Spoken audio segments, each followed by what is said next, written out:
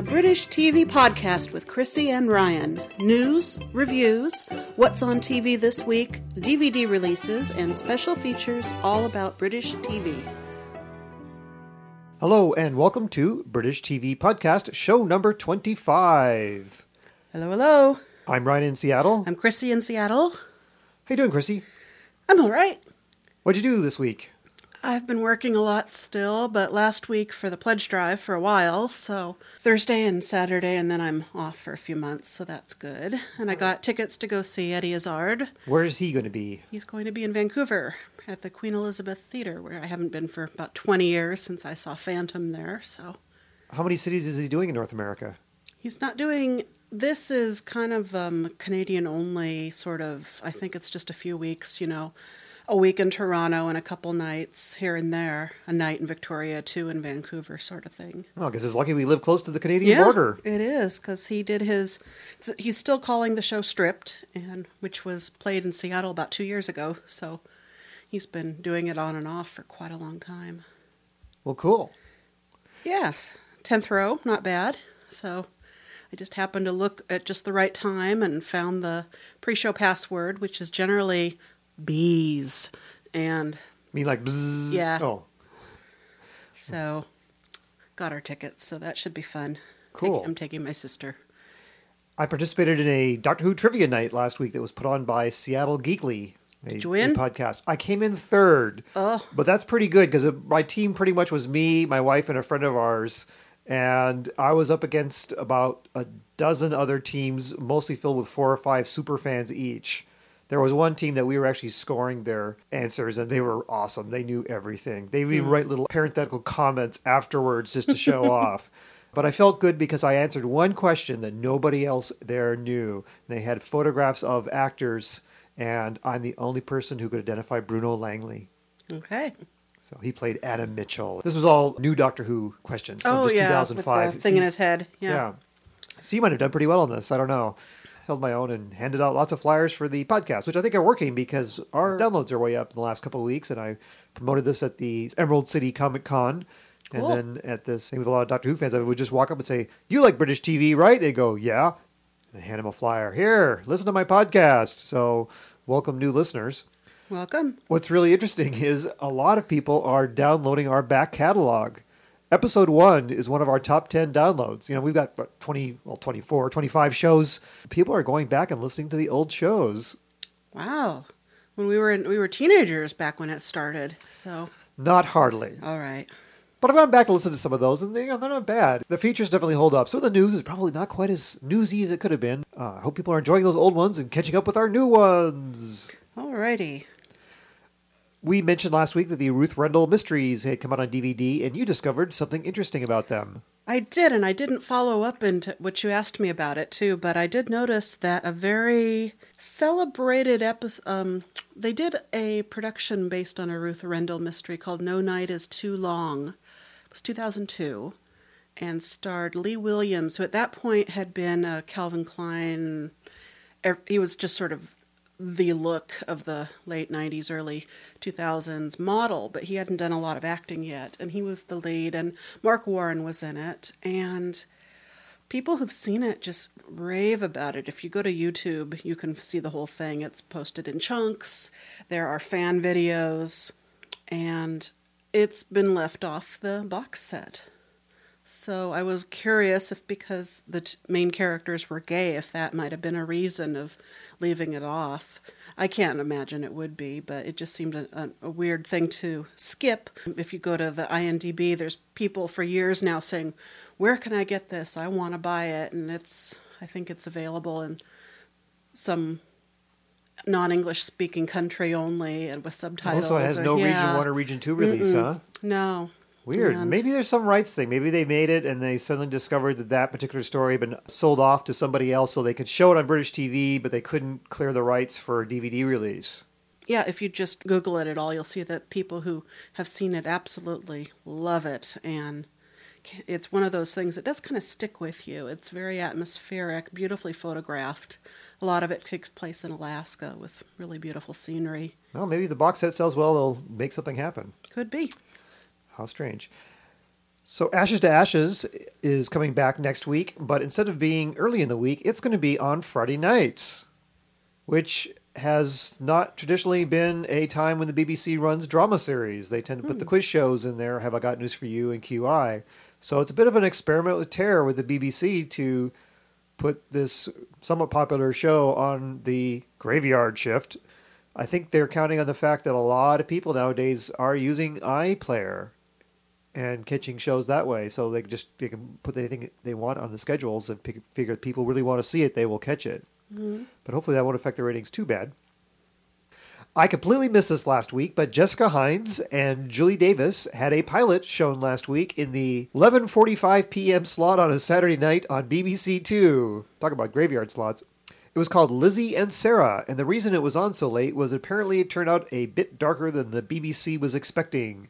A reviewer said, "The humor is brutal enough to make Nighty Night look like you've been framed, but there are moments of cruelty so biting that it's hard to know whether to laugh or cry.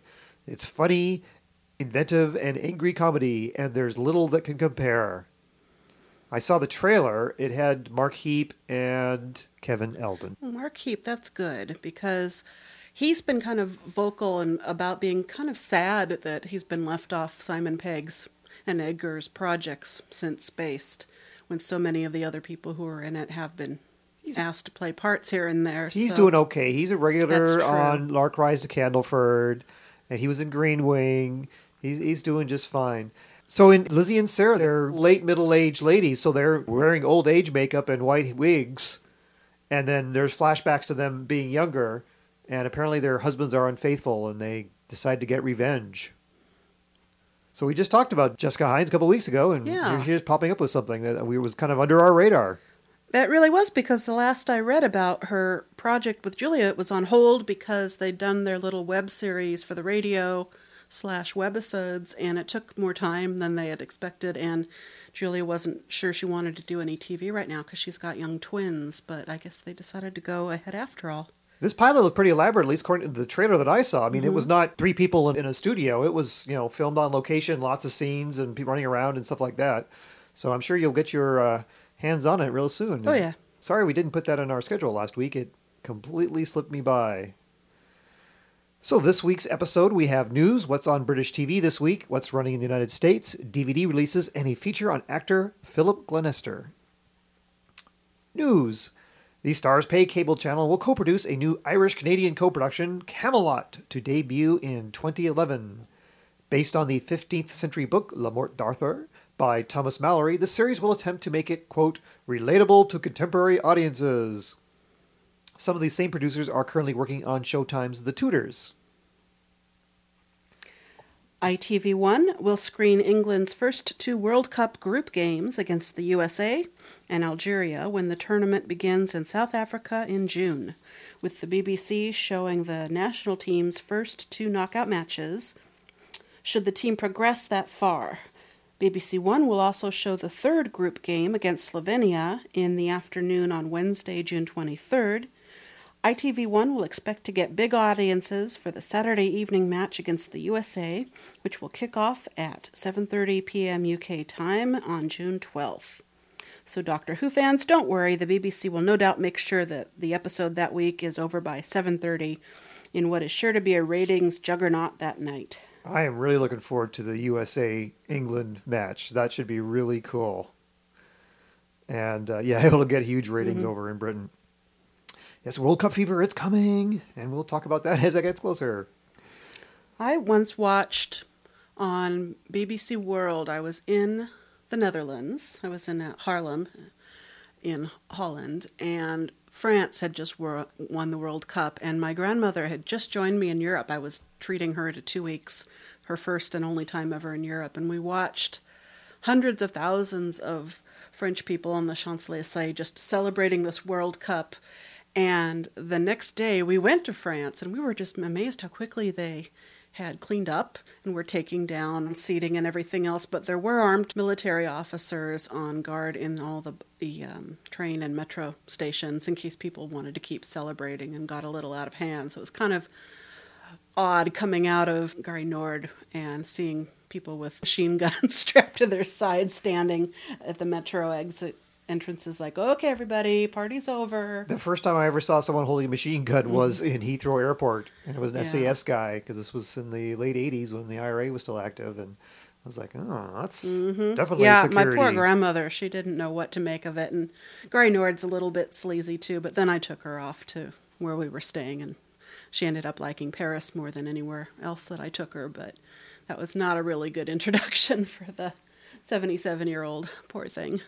Yeah, I used to trade tapes with a guy in Germany, and he said he lived in a little tiny town on a dead-end street, really quiet, and then Germany won the World Cup, and he says he opened his window up, and it was just like people were going crazy like it was New Year's. He said, wow, I live in a quiet place, and people are very excited, so World Cup fever is going to be very interesting, and of course they're all playing, as we said, down in South Africa. So what's on TV for the week of March 24th to the 30th? Wednesday, the poorly reviewed Carolyn Quinton's sitcom, The Life of Riley, continues on BBC One. Would they ever completely yank a show if it was just tanking on the yes. BBC? Okay. There was a show called All Along the Watchtower. It was kind of a Scottish comedy about guards on a remote RAF base. And after a couple of weeks, they stuck it on Sunday afternoons. So yeah, they will tinker with the schedules if things are doing poorly.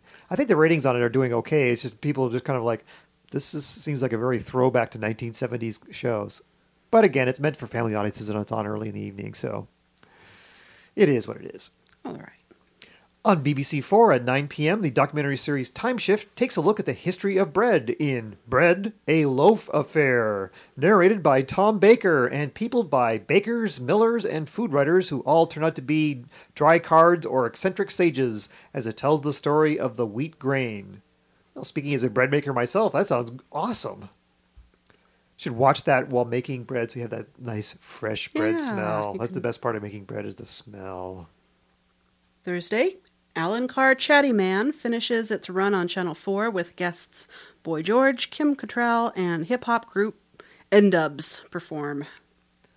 On BBC Three, the second season of Russell Howard's Good News returns, where Howard is filmed weekly in front of a studio audience putting his own spin on big or quirky stories in the news.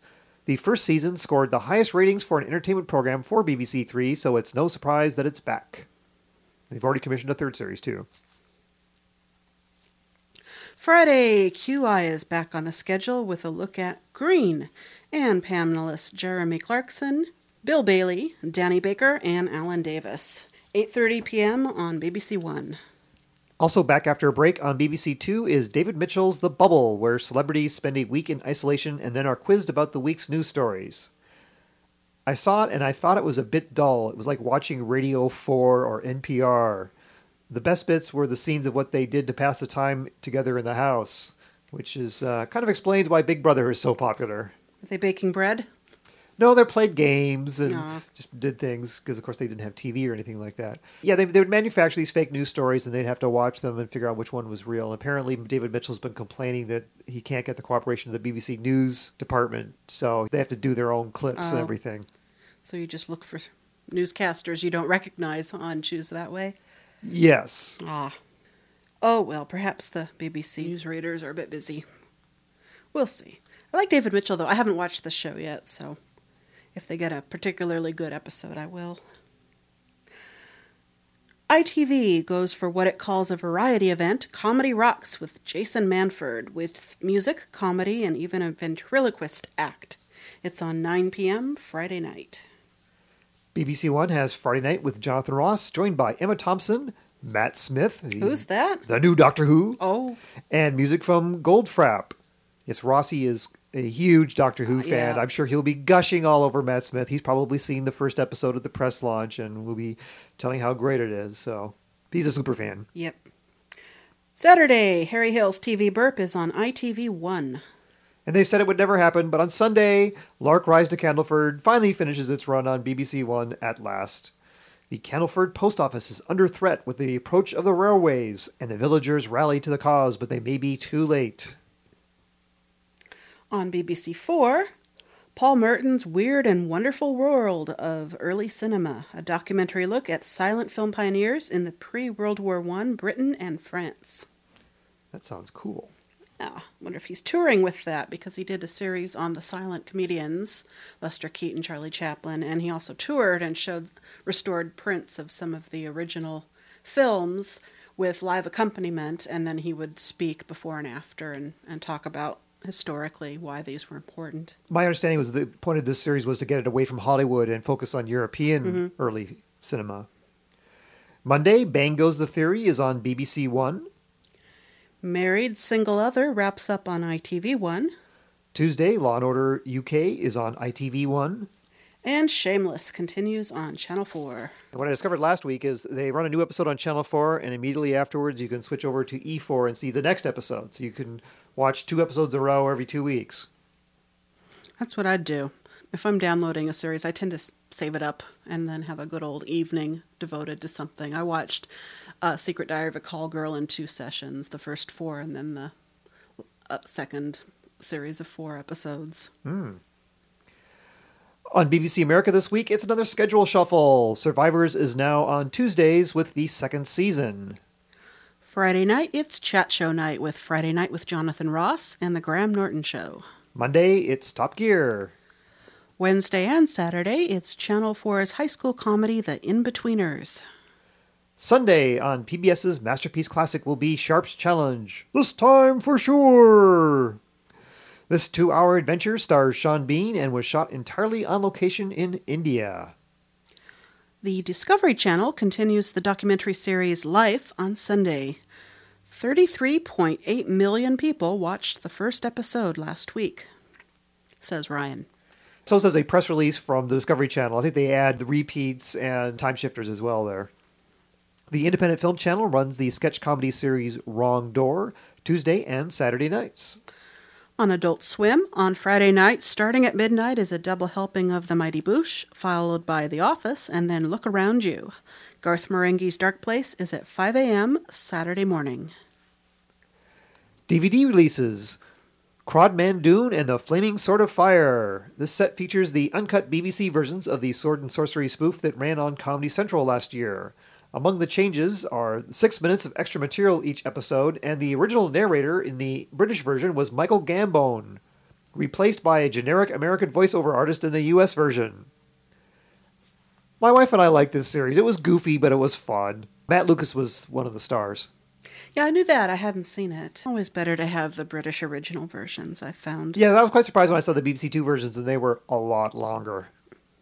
So, Be kind of like the difference of watching Blackadder, the originals, versus the ones carved up on Arts and Entertainment way back in the early 80s. I remember that. I had a friend who had PAL copies, so he made camera copies with them and then cut in the cutout bits, so it would go NTSC, NTSC, scene in PAL, flicker, flicker, flicker, and back to NTSC, NTSC as you were watching it. He spent so much time on these, and of course now you can just buy the DVD, but it made him happy. I remember specifically when Blackadder Goes Forth came out, I'd gotten the PAL episodes, and then they ran on A&E. I would watch an episode, and then I immediately would pull out my PAL copy. I would watch it, and I would make notes of all the scenes that had been cut out, and I published them in a zine that I was doing at the time. Yeah, pretty incredible. Also on DVD is the 2009 remake of The Prisoner with Jim Caviezel and Ian McKellen. Reviewed this back in show number 7, basically calling it uninspired and unnecessary by the original 60s version.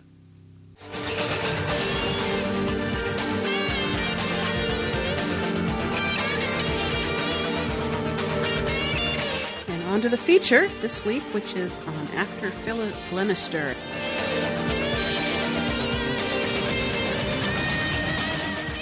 Yes, you know him best as DCI Gene Hunt in Life on Mars and Ashes to Ashes, which is coming back next week. But Philip is a TV veteran with many credits before becoming a household name playing an un-PC PC. His first television credit was in a 1991 episode of Minder, where he played a character named Greg Hunter. Kind of sounds like Gene Hunt. It does, doesn't it? In 1998, he started appearing in period dramas, the first being Vanity Fair as William Dobbin. Have you seen that? No. Oh, all right. And he's also Gunnar Hobbs in the Hornblower movies with Johan Griffith. I first started to notice Philip Glenister in Paul Abbott's great anthology series beginning in 2000 called Clocking Off.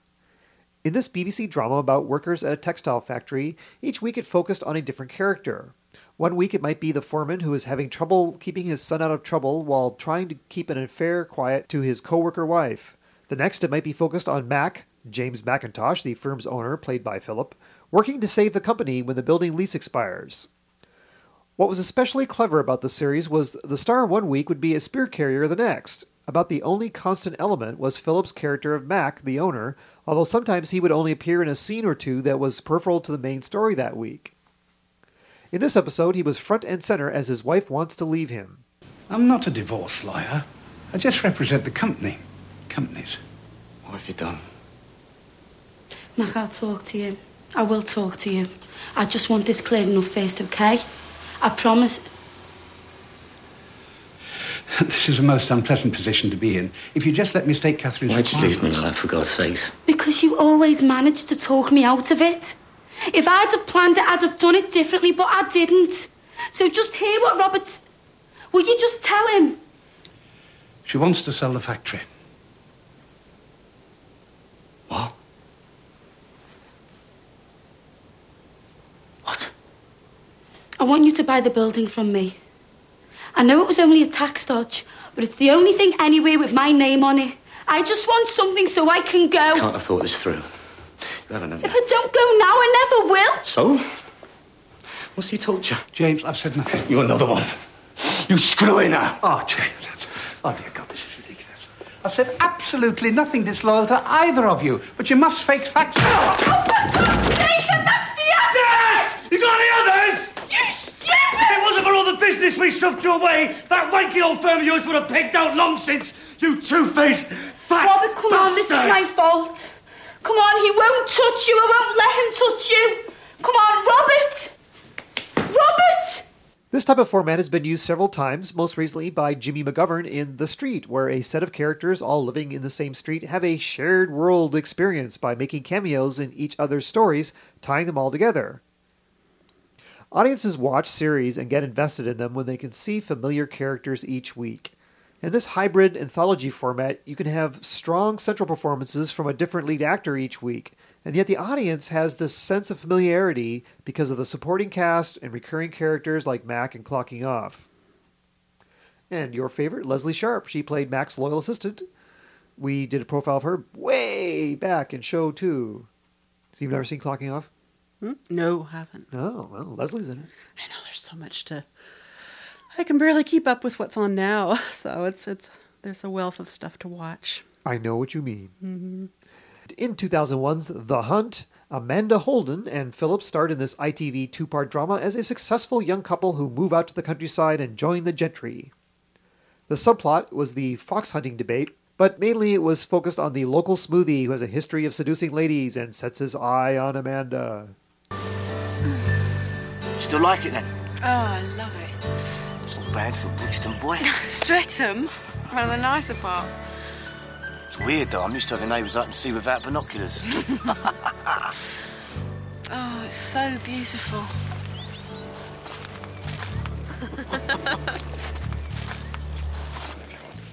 Where do you want these? Put them in there please, mate. You are sure you want this? It's a bit late to change my mind now, love. This isn't just for me, is it, Rob? No, it's for us. We talked about all this, Sarah. It's going to be fantastic. New start, new life. And what more could anyone want? Fresh air and trees and all that country stuff. Stuff? What? What do you think they do for nightlife around here? Right, come on. Somebody I want you to meet. Who?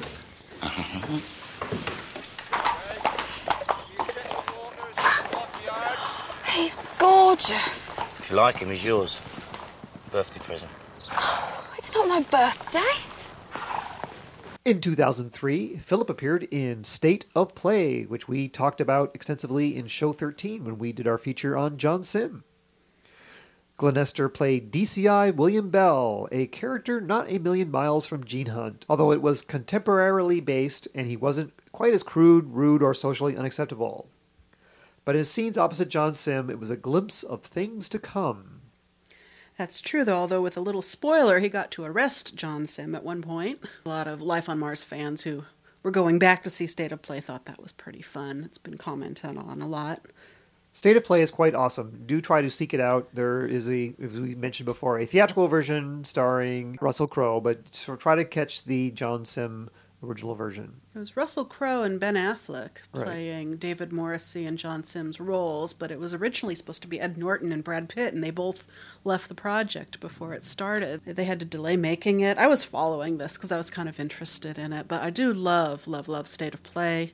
My dear Mark Warren plays Dominic Foy. It's one of his favorite roles ever that he's done. Yeah. And John Simm is awesome in it. And David Morrissey. It's really, really great. If you like a lot of inside look at newspapers, Bill Nighy's the editor. Yeah, he won a BAFTA for that. They said that, and then his role in Love Actually were sort of his climb into A-listness after just years and years of being a very respected character actor. All of a sudden, he became a little bit more of a name. I think State of Play did a lot of good for everybody in it. Yeah, it's an excellent, and it's kind of funny, too, if you see it finally came out in NTSC years after it was out in PAL, but on the NTSC cover, James McAvoy's picture is enlarged to make it look like he's one of the stars, and he's very much a supporting part. I think it's 6 hours long, so he's in it a good deal, but he's not one of the leads, but it looks like he might be from the cover. Well, he was hot DVD. at the time because of Atonement and the other shows Right, that he's exactly. been in. He's another guy who toiled forever in British television, and then suddenly, he was everywhere. But, Yeah, it just blew my mind how quickly he moved from doing series television to being a movie star in Hollywood, as well as doing wonderful films in the UK. It's been surprising. Meteoric, we call that. Mm-hmm. In 2004, Philip got to play a Nazi in Island at War, which recently was released on DVD. This ITV historical drama miniseries was about the German occupation of the Channel Islands during World War II. Mostly populated by British citizens, audiences could see what living under the Nazis might resemble. Now, a friend of mine who lives on Jersey said this, quote, "It was not filmed on the island to everyone's dismay. I think it was filmed on the Isle of Man, a place as different to Jersey as the Amazon jungle is to Greenland." He was not amused. He noted that while things weren't too bad for the British, the Russian slave laborers brought over to build fortifications suffered nearly 1,000 casualties in the work camps on one of the islands. But most of the focus of the series was the interpersonal and often romantic relationships between the Germans and British, with the smooth but sinister Philip Glenister playing the Oberst Heinrich Baron von Rheingarten. And in this scene, he assumes control of the island. How do you do? Good afternoon. I am confused. I was informed there were no military on the island. I served in the Great War, sir, at Flanders. I served between wars, no active service, and I'm no longer in the Navy. And still the uniforms. I think you wanted to frighten me. Not at all, sir. No, not at all. May I present the bailiff of the Isle of St. Gregory, Mr. Francis Lapalot. Baron Heinrich von Rheingarten. Very pleased. James Dorr, Senator of the States of St. Gregory. Very pleased to make your acquaintance, gentlemen. A good run of weather we are having. Rather. So, we have the formal business to do, yes? You are to understand that I, Colonel Baron Heinrich von Rheingarten, do this day, 2nd July 1940, claim the island of St. Gregory in the name of the Chancellor of the Third Reich, and that the said island is for this time under the military control of the Deutsche Wehrmacht. Quite clear, Herr Bailiff? Yes. Yes. Good. And you accept? We have no choice, sir. Quite. So, somewhere to stay. Which is your very best hotel? After also playing a copper in Vincent in 2005, Philip Glenister took on the role that will probably be with him for the rest of his life. DCI Gene Hunt in Life on Mars, the perpetual foil of time-traveling Sam Tyler. Surprise me. What year is it supposed to be? Word in your shell, like, pal? big mistake. Yeah? What about this? They reckon you got concussion. Well, I couldn't give a tart's 30 cup if half your brains are falling out. Don't ever waltz into my kingdom, acting king of the jungle. Who the hell are you? Gene Hunt, your DCI, and it's 1973. Almost dinner time. I'm having oops. It's only been 5 years since Hunt first stepped out of his Cortina into the nation's consciousness in Life on Mars, but the role will follow him for the rest of his career. Not that it seems to bother him. The part was originally sold by his agent as, quote, a cross between Back to the Future and the Sweeney. And it's not a bad description. Are you familiar with the Sweeney? You've told me about it. Yeah, someone got me a copy of the Sweeney just so I could see it. An old Dennis Waterman and John Thaw series about hard-fisted cuffers. So Gene Hunt would be right at home on the Sweeney. Philip Glenister said in an interview, quote, the script's first 14 pages just appeared like a run-of-the-mill cop show. Then you got to page 15 and it was like, bam! Sam Tyler wakes up and suddenly you're in the 70s. I couldn't put it down. Originally he was called Gene Burroughs. He wasn't even Gene Hunt. As it turned out, they'd spent about 5 years trying to get it made, but nobody wanted it. Nobody. Now, do you know, I knew nothing about the series. I was looking at some tapes that you had loaned me, and I think they had one of the BBC One idents where the kids are skateboarding, and the voiceover said, "You've never seen anything like this, and we think you're going to love it." And something about his tone, it just made me really sit and watch this thing. And I didn't know John Sim at the time. And so I had zero idea of what was going to happen. And when I started pushing this on friends, I said, don't read anything about it. I'm not going to tell you a thing. It'll all become clear 10 minutes in. Just watch it. Because it was kind of a neat way to not reading any press or knowing much about the Sweeney or what's going to happen. It was really nice to come fresh to this thing. Well, very often, because the way I get my tapes, I just put things in and I have no idea what they are. Because sometimes they're labeled, sometimes they're not. And everything will be just a mystery. And you get a lot of surprises that way. Mm-hmm. I had friends in England who knew I was a big time travel fan and said, oh, you got to see Life on Mars. And so as soon as I got it, I started checking it out. And I was a little underwhelmed at the beginning, but I did quickly warm to it. Let's talk about the ways that we love Gene Hunt. I mean, you think he's a good character, don't you? Mm-hmm. Why do you find him interesting? Oh, he's big and loud and outgoing. So it's kind of always fun to go on journeys with people like that. Don't have to work too hard. You just enjoy it. He's very over the top, isn't he? That's true. Well, I think he's one of the funniest characters on television. Like I say, one of my early complaints about Life on Mars was it took its rather outrageous premise, a time-traveling policeman, so incredibly seriously. I eventually realized that Sam Tyler, as played by John Sim, was not going to be the kind of character who cracked jokes or could laugh at the predicament that stranded him in the 1970s. But Gene Hunt could be the focal point for lightening the mood and providing a bit of comic relief, and Philip Glenister ran with it. Anybody who remembers actual police shows in the 1970s, like The Sweeney or The Professionals, often saw characters like Gene Hunt, the anti-hero who broke the rules and busted heads but got the job done. But for modern audiences watching these antics, Glenister's portrayal made all Hunt's bluster and put-downs hilarious instead of seeming fascist. Secondly, I think Gene Hunt was a good cop and a good boss. Even though there were times where he really wanted to kill Sam Tyler, he would often back Tyler's crazy, to him, ideas to solve a crime in a novel direction. Bottom line, he liked results and he was willing to think outside the box. Third, Gene Hunt could kick ass.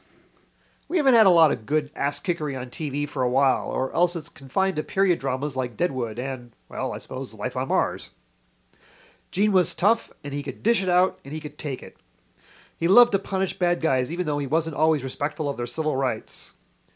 In an interview, Philip Glenister compared the character to Alf Garnett from Till Death Us Do Part, the British Archie Bunker, in that audiences could laugh at his ignorance and political incorrectness, although there was probably a small portion of them that didn't see any irony and was like, yeah, you tell him! After 2 seasons, Life on Mars ended the Sam Tyler story, but Gene Hunt was too good a character to disappear as quickly. So plans were made for a sequel series set in the 1980s and transplanting Gene and his squad to London in Ashes to Ashes. Originally, I had hoped that it would be a straightforward cop drama series simply featuring Gene doing his thing, but the producers really liked the idea of a modern-day person interacting with the past, so Ashes to Ashes gave us a female police detective, Alex Drake, played by Keely Hawes, who must match wits with Hunt. Now, you're not a big fan of Keely Hawes, are you? No, never warmed to her. Oh.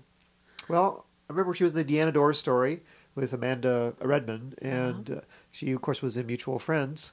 Married to Mark Warren. I know, and her character was so nasty. I wanted to punch her in the nose. It's acting. I'm sure she's a lovely person in well, real life. Well, that's fine, but I didn't like watching it because you have to like the character to enjoy something, and I didn't really like any of the characters in that show. I was very sad Mark Warren chose that rather than more hustle, but I guess he wanted something new. One aspect I liked in Ashes to Ashes in the first season was that they made a plausible explanation of how Alex can know Gene Hunt and so many details about the past.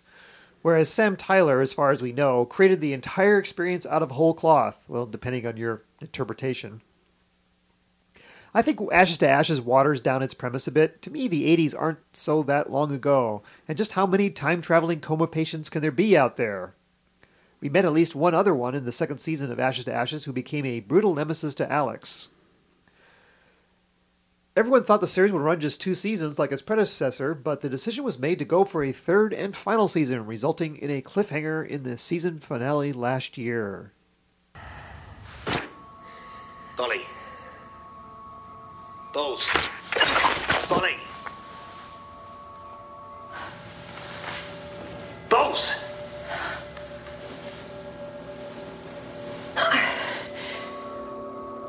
Listen, I don't know if you can hear me, Bowles. The nurses are going to be back in a minute. I need you to wake up.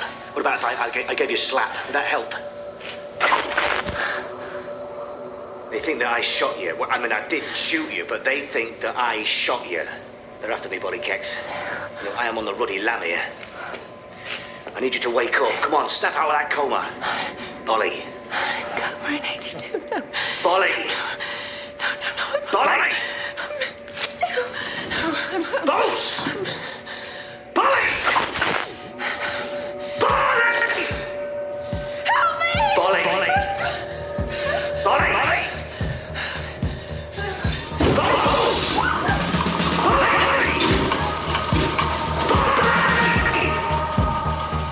Bolly! So Ashes to Ashes begins running on BBC One on Friday, April 2nd. In 2007, Philip re-entered the world of period drama as Mr. Carter in Cranford. What do you think? Does he wear those riding breeches well? I haven't seen Cranford. And in a bid to separate himself a bit from the Gene Hunt character, Philip put on an American accent, to some criticism, in the supernatural series Demons, which ran earlier this year on BBC America. When this season of Ashes to Ashes ended, Philip is looking forward to life after Hunt, starting with Bel Ami, a period drama based on the Guy de Maupassant novel. He's playing Uma Thurman's husband alongside Robert Pattinson, Christina Ricci, and Kristen Scott Thomas. That's doing pretty well. Apparently, when the American remake of Life on Mars happened and they cast Harvey Keitel called Philip Glenister on holiday and asked him how to play the part. We have a link on our website to a pretty good interview with Philip Glenister, promoting the series, but he talks about his career and things, and it's a good read, so check that out. And fans of Hustle have seen Philip's brother Robert Glenister as Ash in that series. And as far as I've been able to discover, they have not appeared on television together. So next week, we're going to look at the career of writer Stephen Moffat, now the new producer of Doctor Who, but also a long history of writing comedy and drama for British TV. So next week, Stephen Moffat, and a whole lot of things coming over Easter, both in the United States and in Britain. So get those DVRs ready. Meanwhile, we'd like you to go visit our website, www.britishtvpodcast.com, and there you can find links to headlines, show notes, what's on TV this week, and our archive of the past 24 episodes. Yeah, we're getting up there a bit. Next we have week champagne when we hit a year. We got to do something when we hit a year. Next week is our 6-month anniversary. Yay. Wow. You can also send us some feedback at britishtvpodcast.com. If you have any ideas or suggestions or corrections, send them along. So, Chrissy has now given me All of Being Human. I'm going to spend the week watching that, I hope, in my copious spare time. Do enjoy. Cool. And we'll be back next week. We'll see you then. See you then.